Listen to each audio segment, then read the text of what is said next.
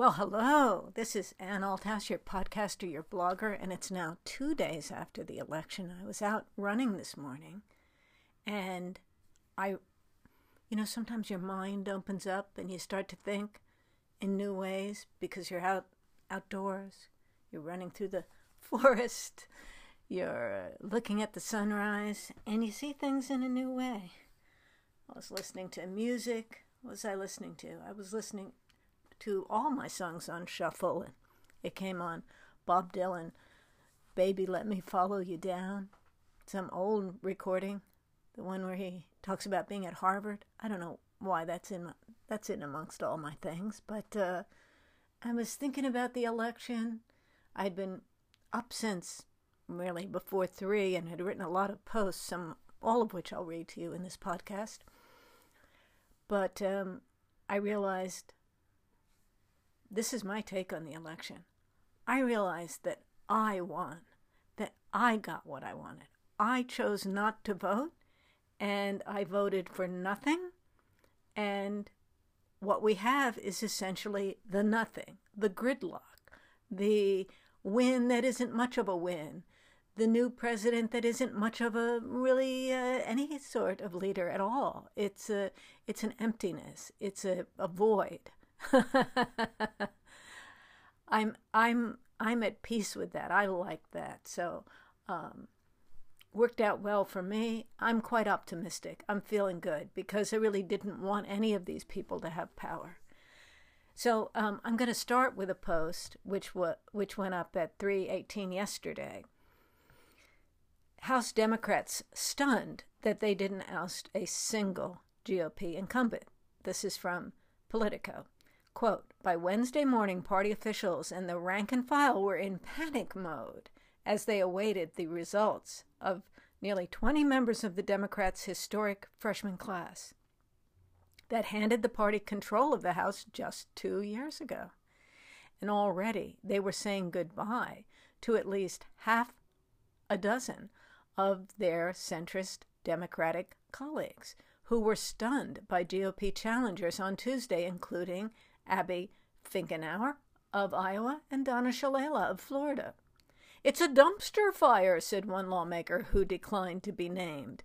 Democrats were already engaging in rapid-fire finger-pointing. Several centrist Democrats blamed their more progressive colleagues, saying moderates in Trump-leaning districts couldn't escape their socialist shadow. So you see what's going on. The Democrats may have control of the House, but they have less power than before. And they're not going to get the Senate, so this is putting them in a position of being stuck with the power, but not able to really use it very much. Here's another piece in Politico that I put up on the blog at 3:30 yesterday afternoon. Quote, Biden looks screwed, even if he wins. At a minimum, the lackluster performance of the Democratic Senate candidates would hamstring a President Biden from day one. This campaign was always a referendum on Trump rather than an affirmative endorsement of Biden and his agenda. That dynamic already cut against Biden claiming a strong, positive mandate. He needed a crushing rejection of Trump to strengthen his case. He also needed the Senate. Final results that fall short of a massive rejection of Trump, as seems likely, would fail to trigger the repudiation of Trumpism in the Republican Party that many Democrats and a minority of Republicans had hoped for. Whatever the final numbers, Trump's appeal to half the country has proven to be durable, close quote. And I added, the article doesn't even mention the role of Trump himself. As ex-president, he'll be liberated to speak, building some new media operation. He'll be the Democrats' nemesis. And won't he be the front runner for the GOP nomination in 2024? And let me add that if he had been reelected, everyone would be mad at him, still all stirred up about him rioting in the streets, claims that this is racism and how terrible it all is that he's still president, but he would also be on track to be done being president in 4 years. He would need to go away, and he would be pummeled the entire time, and he would still have the COVID pandemic to deal with, plus other problems. Now, assuming he loses, he'll be free. And so many people are still very interested in him, and he's a much stronger, more exciting, entertaining character than Biden can be. And even if Biden steps aside, then Kamala Harris could be. So we'll be looking at him, and he'll be able, free of having to do the actual job of being president, he'll be able to lean into what he does best, which is speaking about politics and criticizing people who are in power. So out of power, he'll be able to maximize his great capacity to criticize those who do have power. He'll have millions of people listening to him, excited about him, and won't that make things tough for the Democrats? So I think that will, well, I like that. So for me, as I said, I feel like I won. Trump, I like to listen to Trump speak. I enjoy his speech. I don't particularly like his having the power. I don't know that I trust him, and I know that I don't trust him to get things right and to really focus on all the work that needs to be done to be I'd like a more boring, workman-like president, something closer to nothing. I don't want a big activist president. I'd like someone more dull, but also competent. I'm afraid Biden isn't really competent, and I don't trust him either. But with Trump freed from the obligations of doing the actual job of being president, he can completely be about speaking. And once he's not the one in power, he can be critical of the people who are exercising power. You know, when you're actually the president, you can't just take potshots at everybody. You're the one with the most power, so why aren't you solving all the problems?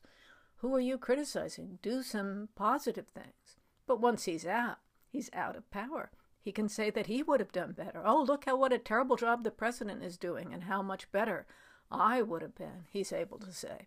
Similar to the way he was criticized by Biden and others during the campaign. And, you know, since he's not on a 4-year track, since he didn't win, he's not on a 4-year track to be ousted forever by term limits. He's still there doing whatever exciting media enterprise he starts up, and also threatening to come back and run again in 2024 and be like Grover Cleveland. Grover Cleveland did that. There's only one president who got cut off after the first term, was out of power, came back, and won. That's possible. He might want to do that. It has been done before, but hasn't been done in quite a long time.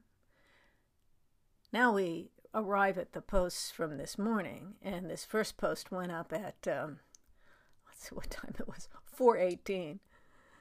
And it's called, "The New York Times Handles a Metaphor." The New York Times mishandles a metaphor. So here's a headline in the New York Times that I read and misunderstood. Democrats' blue wave crashed in state houses across the country. And I said it matters more than usual which party controls the state legislatures, because 2020 was a census year, and it's time once again for the partisan game of redistricting. If you think you only care about Congress, the House of Representatives is at stake as these lines are drawn, creating safe districts and competitive districts for Republicans and Democrats. I hadn't noticed any reports about state legislatures, so I did a search. What came up first was this headline in the New York Times. Democrats' blue wave crashed in state houses across the country. When I see wave, I picture a real wave, an ocean wave. So if it crashes on something, it hits with power and inundates. So I thought the Democrats had done very well at the state legislature level. Then I realized this is the problem of the dying metaphor that George Orwell wrote about in Politics in the English Language. It began as a vivid image, and some of us still see the image in our head when we read it, but it's used routinely by some writers. It's just a go-to phrase, and they don't coordinate the image with the words they use alongside it. In this New York Times headline, the verb crash was chosen to go with blue wave, perhaps because it feels like a strong action verb, or perhaps because it seems to go with wave. Waves do crash. But here, crash doesn't properly express what happens when waves crash.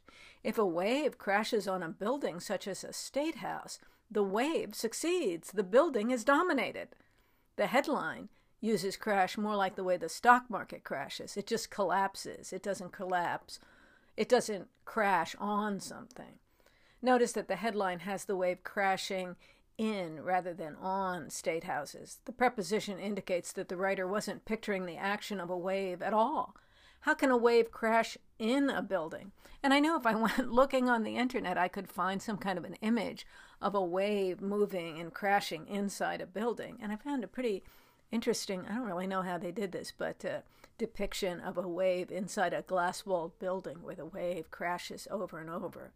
But if you have the idea of a blue wave, the blue wave that Democrats had wanted would have just, like a tsunami, come in and crashed over the structure that they wanted to take over. The wave would be dominant, and the most dominant thing a wave does is crash on something.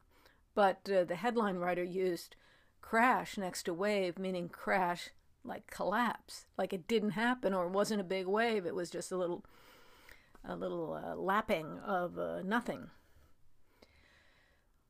So I did have a moment where I thought, oh, the Democrats got control of the redistricting. But no, it's the opposite. Quote, on Wednesday, the results were not yet final, but the National Conference of State Legislatures, which tracks state-level races, said there were changes or potential shifts of control in just 4 chambers, the New Hampshire House and Senate, which the Republicans took back from the Democrats, and possibly the House and Senate in Arizona, though the contests for those chambers were still too close to call. And the text of this article says, he said it was the first time since 1946 that so few chambers were changing hands.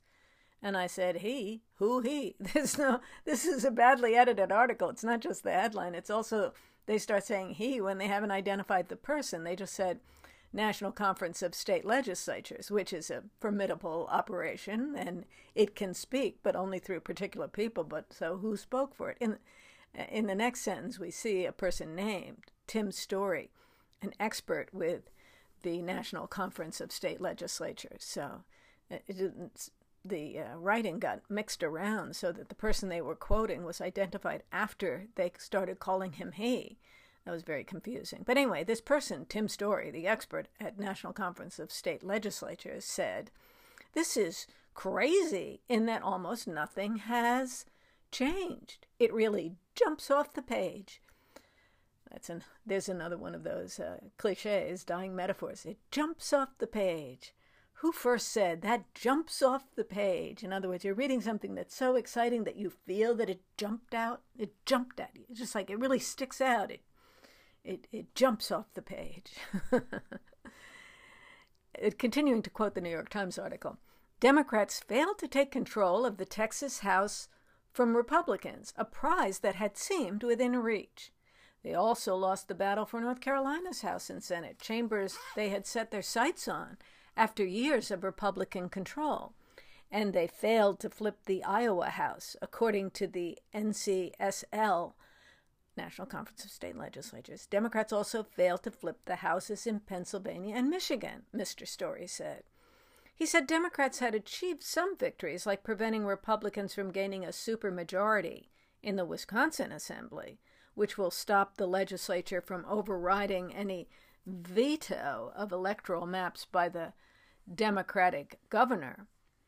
And the election of Judge Jennifer Brunner to the Ohio Supreme Court reduces the court's conservative majority from 4 to 3, he said. Before Tuesday's election, Republicans controlled about 3/5 of all 98 partisan legislative chambers. If no other chambers flip, as new results come in, that Republican dominance will not change. It was a huge night for state Republicans, said David Abrams, Deputy Executive Director of the Republican State Leadership Committee, which focuses on electing Republicans to state offices.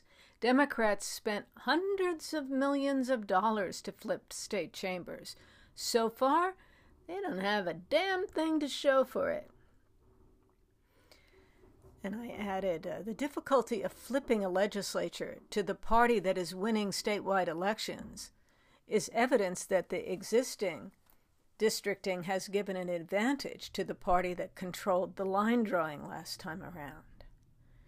And now let me comment on my ability to affect the acoustics of this podcast. Today, I'm back in my closet. I have a big walk-in closet, and I have lots of clothes all around me, so that should be deadening the sound in a good way. But I noticed as I was reading at one post, at one point, I got a little cold, and I zipped up my the little fleece jacket that I'm wearing. So, and that was right in front of the microphone, so maybe you heard my zipper. That wasn't me taking off my pants. That was me trying to get more warm in the jacket area. Also, maybe you heard rumbling sounds. That's the sound, even though I have the window closed here. Yeah, I have a window in my closet. Even though I have the window closed here, the rumbling sound, it's trash day. So we have these big trash cans that the city makes us use so they can empty them with these automatic garbage trucks. They're on wheels. They're made of this hard plastic, and they're on wheels. So when you move them around, they make a rumbling sound. And even though the window is closed, I heard that sound. So I'm trying to get good acoustics here, but maybe I'm not succeeding. Anyway, so let's see what's next. What will we have next here? It's all about how, the next one is from AP. This one up at 4:59, still well before sunrise. This is a quote from the AP article. Disappointed Democrats headed Wednesday toward renewing their control of the House and Congress, with a potentially shrunken majority as they lost at least 7 incumbents without ousting a single Republican lawmaker. By Wednesday afternoon, Democrats' only gains were 2 North Carolina seats vacated by GOP incumbents after a court-ordered remapping made the districts more Democratic. They were all wrong, House Minority Leader Kevin McCarthy, Republican of California, told reporters about Democrats' assumptions of adding to their House numbers, repeating a campaign theme Republicans used repeatedly against Democrats. He said, "The rejection that we saw last night from the Democrats was that America does not want to be a socialist nation. The Republican coalition is bigger, more diverse, and more energetic than ever before.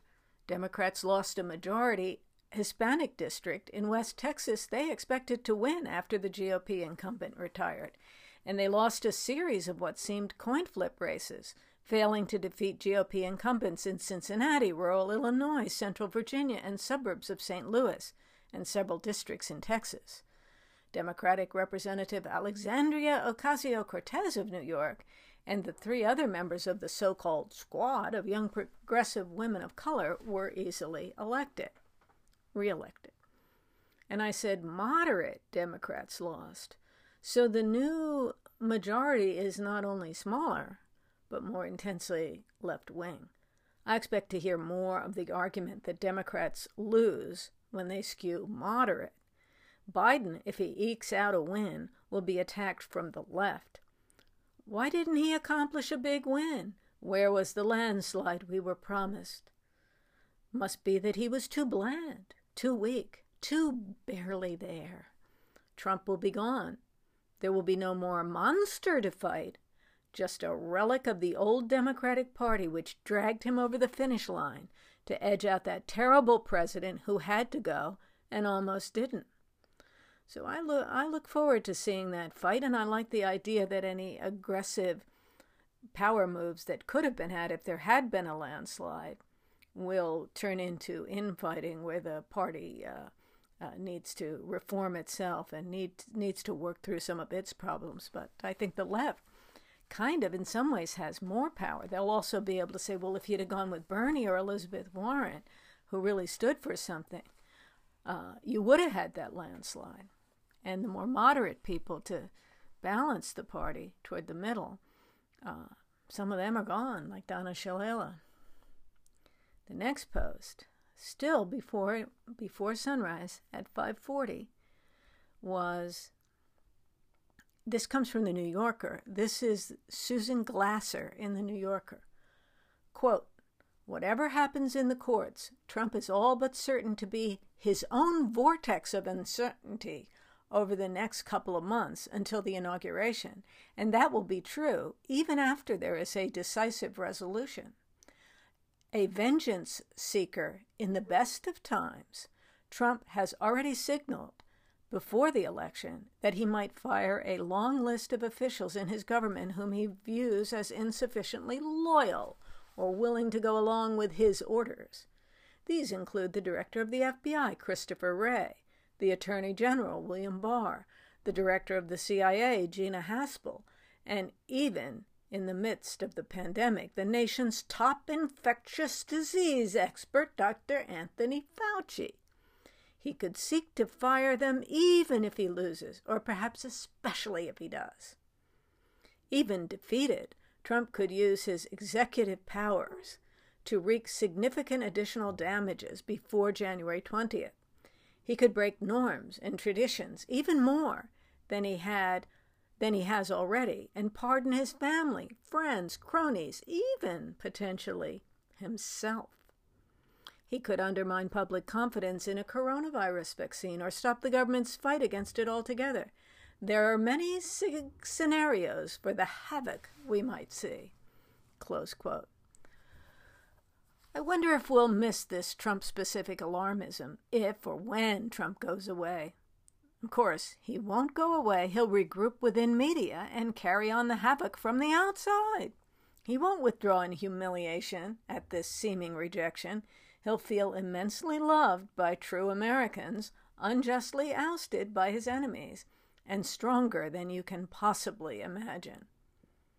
And I put a link on Stronger Than You Can Possibly Imagine. It's the Obi-Wan Kenobi line, "If you strike me down, I will become stronger than you can possibly imagine." So you defeat Trump. You can't really defeat him. You may strike him down in this particular election, but that will cause him to have more power. I mean, that's the kind of person he is. He doesn't accept no. He keeps going. All of the attacks. He gets power from the attacks. He goes farther. And the people who love him more. They love to see him fight. He's a fighter. Well, from the outside, it'll be so much easier to fight. It'll be all entertainment. The idea that, hey, you shouldn't use power that way. Well, he won't have power. He'll only have the entertaining speech that has gotten him as far as it has. He'll be, as I've said, liberated. And he'll also be threatening to come back into politics and defeat Joe Biden the next time around. Back to the Post, I enjoyed Glasser's reference to the idea that the outrageous President Trump might pardon himself. I used that idea on a constitutional law exam 20-some years ago. It was a current topic back then, and I linked to a Slate article from December 1998. Can President Clinton pardon himself? December 30th, 1998. Quoting from the 1998 article, President Clinton promised this month not to pardon himself. It's surprising to see Clinton voluntarily relinquish a legal weapon, but even more surprising that he had his hands on it in the first place. Can the president really pardon himself? No one knows the answer. The Constitution says that the president shall have the power to grant reprieves and pardons for offenses against the United States, except in cases of impeachment. This sentence, like many in the Constitution, can reasonably be interpreted in several ways, and since no court has ruled on this issue because no president has ever tried to pardon himself, it remains an open question. The simplest interpretation is that a president can pardon any federal criminal offense, including his own, but cannot pardon an impeachment. In other words, Clinton is free to immunize himself from criminal prosecution, but has no power over Congress. So he could be impeached, but then after he's impeached, there can't be a criminal proceeding against him. A competing interpretation is that the power to pardon, except in cases of impeachment, means that a president cannot pardon someone who's been impeached, or at least cannot pardon the offenses which led to impeachment, obviously that's all different from all the other many things that the president could be prosecuted for that he wasn't impeached for. Trump, like Clinton, was impeached, but there are many other things that Trump could be charged with, other federal crimes beyond the particular thing that he was impeached for. So even if you took that second interpretation, well, there's more to that Slate article, and I guess there is an argument that could be made that the president can't pardon himself.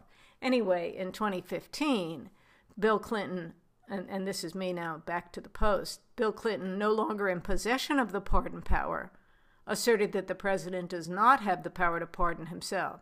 He just said no when asked, which, of course, would get zero credit as an answer on a con law exam, where it's all about the reasons you can elaborate. You've got to demonstrate your knowledge of the methodologies of constitutional interpretation. That's what matters. So if you took my exam back then, or if you're trying to imagine how I would grade the exam and that I am in possession of the answer to the question, I'm not interested in the actual yes or no answer to the question when I give the exam. I want the student to elaborate the arguments on both sides, and then they can pick what they think is the better argument. But I didn't care which argument they picked. It wouldn't have any effect on the grade. Your grade would be entirely based on how well you went through the various methodologies of textualism and structural reasoning and so forth. And then it was also important that you see that you could make an argument that whatever the interpretation of the pardon power is, it's not an issue that the court can resolve, that it's something that's textually committed to the executive branch. So the president's idea of what he can pardon would be conclusive. So there's a political question doctrine analysis that you'd also need to have. So Bill Clinton's answer of just no, obviously he didn't try to pardon himself, and now it's President Trump whose pardon power is an issue. Speaking in 2018, it's not surprising that Bill Clinton said no, but the person who asked him the question, I think it was somebody like maybe Stephen Colbert, one of these talk shows, did not go on to say, why not? President has the Constitution says the president has the pardon power. It doesn't say that he can't pardon himself. What would be the argument to read a limitation on the pardon power when it doesn't say that he can't pardon himself? At least try to answer that question, but you never get constitutional analysis actually done before your eyes, not by anyone who is really into politics. Anyway, also quoted at that 2018 article was a tweet from President Trump, and he said, "As has been stated by numerous legal scholars, I have the absolute right to pardon myself. But why would I do that when I have done nothing wrong?" And I said, "There's a strong assertion that the president has the power, then an enigmatic question that contains another assertion that he did nothing wrong. And yet it's obvious why someone who'd done nothing wrong might want a pardon. A president may have powerful enemies who are threatening to prosecute him, even though, in his opinion, he did nothing wrong." Next, I've got a tweet from Andrew Sullivan, and he's responding to a tweet from Karen Attia. And she says, "White women again." So she was linking to, wait, let me click on this. I have to remember what she was linking to a headline that said 52% of white women voted for Trump in 2016, and New York Times exit polls predict this to be 55% in 2020. So she said, white women again. I think she's a black woman. And Andrew Sullivan said, "Making their own decisions on various issues according to their own different beliefs and convictions. Why on earth is that a problem? It's success." So this is the idea that women aren't supposed to vote for Trump. White women again. Oh, these disgusting people are still there. If you think you're one of the groups that isn't considered disgusting, how can you possibly be such? All groups are subjected to that today. Well, and it's still before sunrise. The next post is from 6:08. That's still before sunrise. This is the last pre-sunrise post. So far, they're all before sunrise. This is from Damon Linker at The Week. The left just got crushed. See my theme this morning. Quote, so much for the democratic fantasy, the one that seemingly never dies, of unobstructed rule. Democrats didn't just want to win and govern in the name of a deeply divided nation's fractured sense of the common good. No, they wanted to lead a moral revolution. Just to step out of the quote and say this. Remember, they had this idea, battle for the soul of the country. We were deciding on what our soul would be. So back to the quote. No, they wanted to lead a moral revolution to transform the country, not only enacting a long list of new policies, but making a series of institutional changes that would entrench their power far into the future, pack the Supreme Court, add left-leaning states, break up others to give the left huge margins in the Senate, get rid of the Electoral College, abolish the police, rewrite the nation's history with white supremacy and racism placed at the very center, ensure equity, not just in opportunity, but in outcomes. Hell, maybe they'd even establish a Truth and Reconciliation Commission. Nothing from the toxic progressive fantasy wish list will come anywhere close to passing. Instead, we will have grinding, obstructive gridlock. Some will demand that Biden push through progressive priorities by executive order, but every time he does, the country will move closer to witnessing a conservative backlash that results in Republicans taking control of the House and increasing their margin in the Senate in November 2022, rendering the Biden administration even more fully dead in the water. Close quote.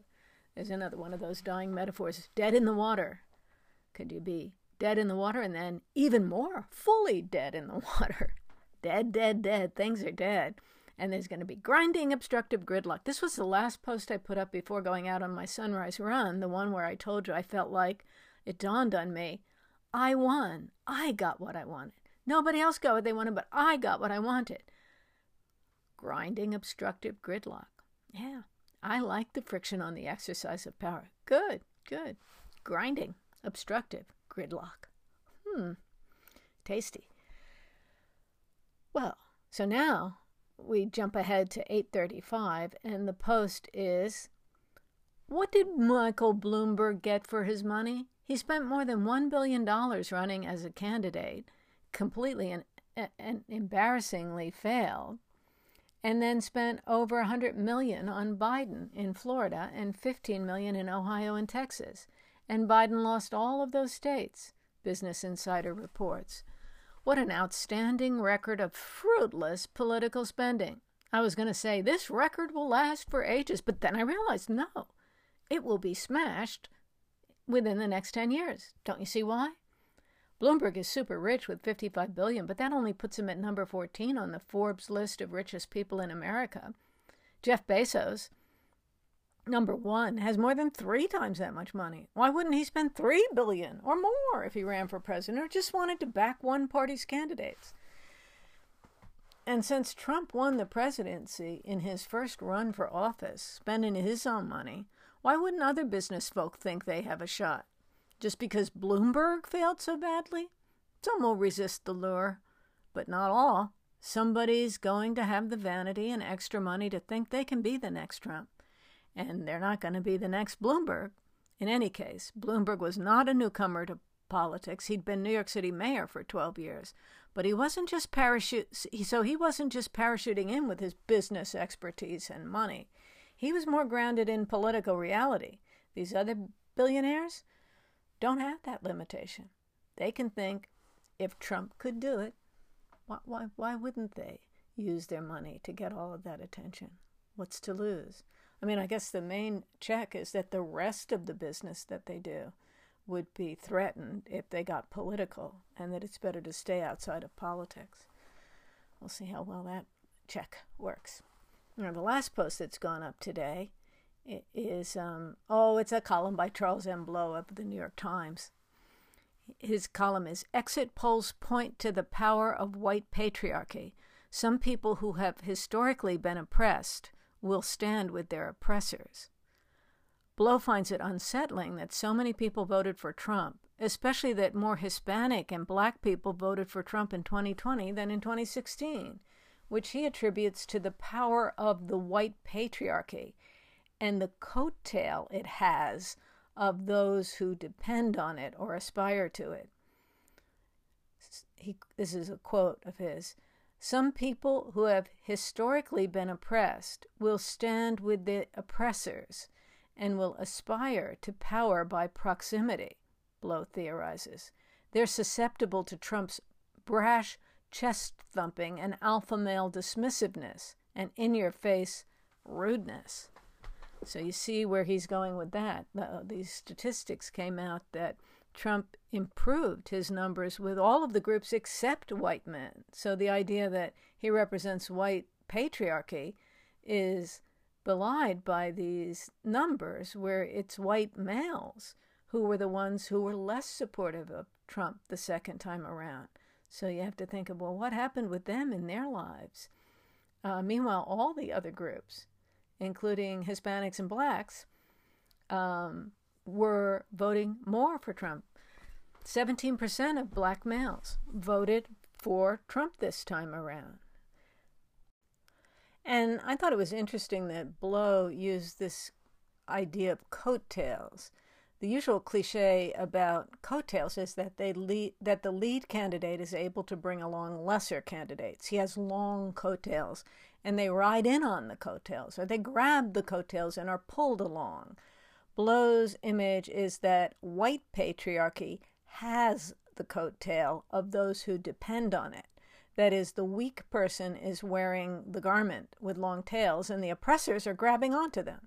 But what kind of people wear a coat with tails? A tailcoat is a fancy outfit that you would wear, like Fred Astaire. I put a little embed of him dancing to the song Top Hat, White Tie, and Tails. You know, it's the white tie outfit with the long tails in back, and it goes with a top hat.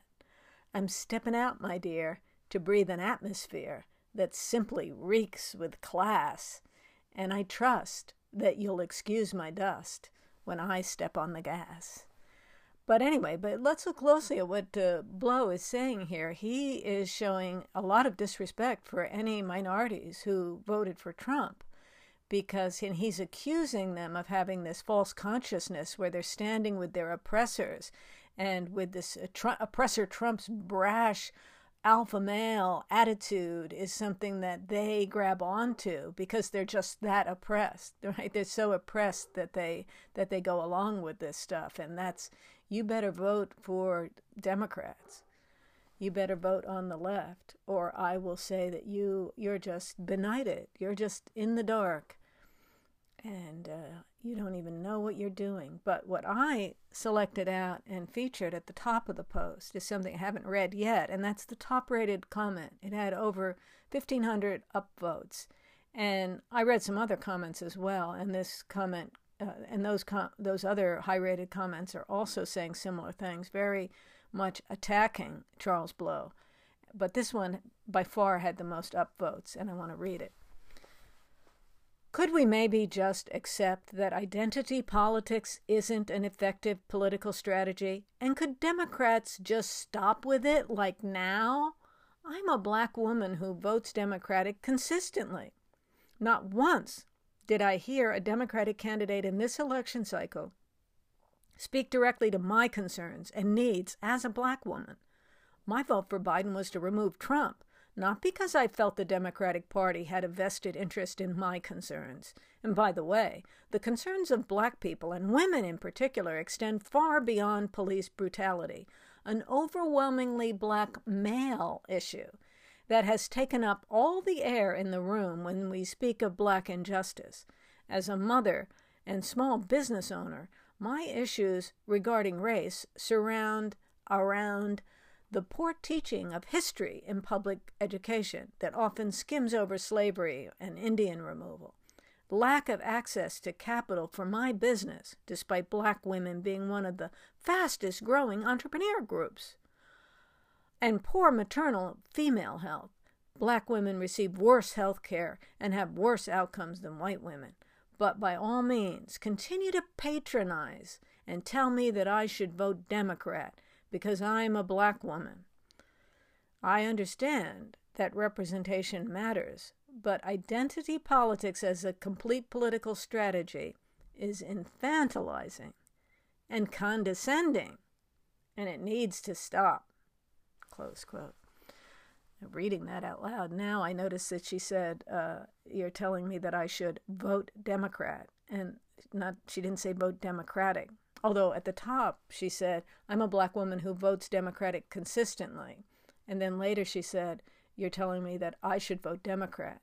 To say Democrat without the ick at the end is characteristic of people who are not Democrats, I think. So maybe this is a conservative black woman who is getting her attack in against Charles Blow. But the important thing isn't what she is.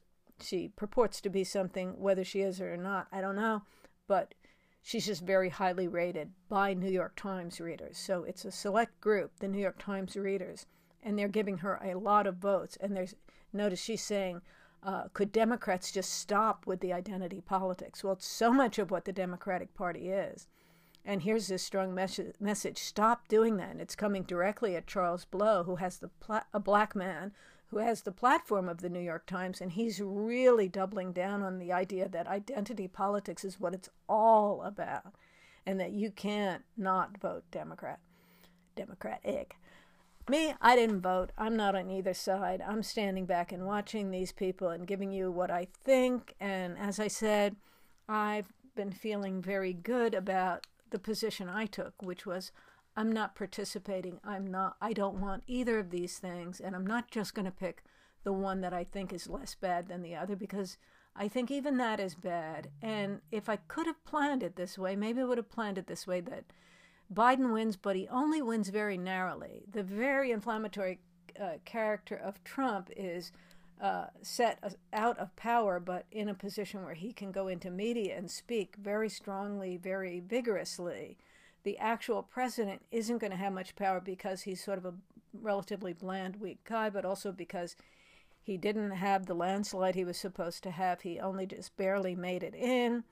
And then also he's generally been something of a moderate or of a vague character all along.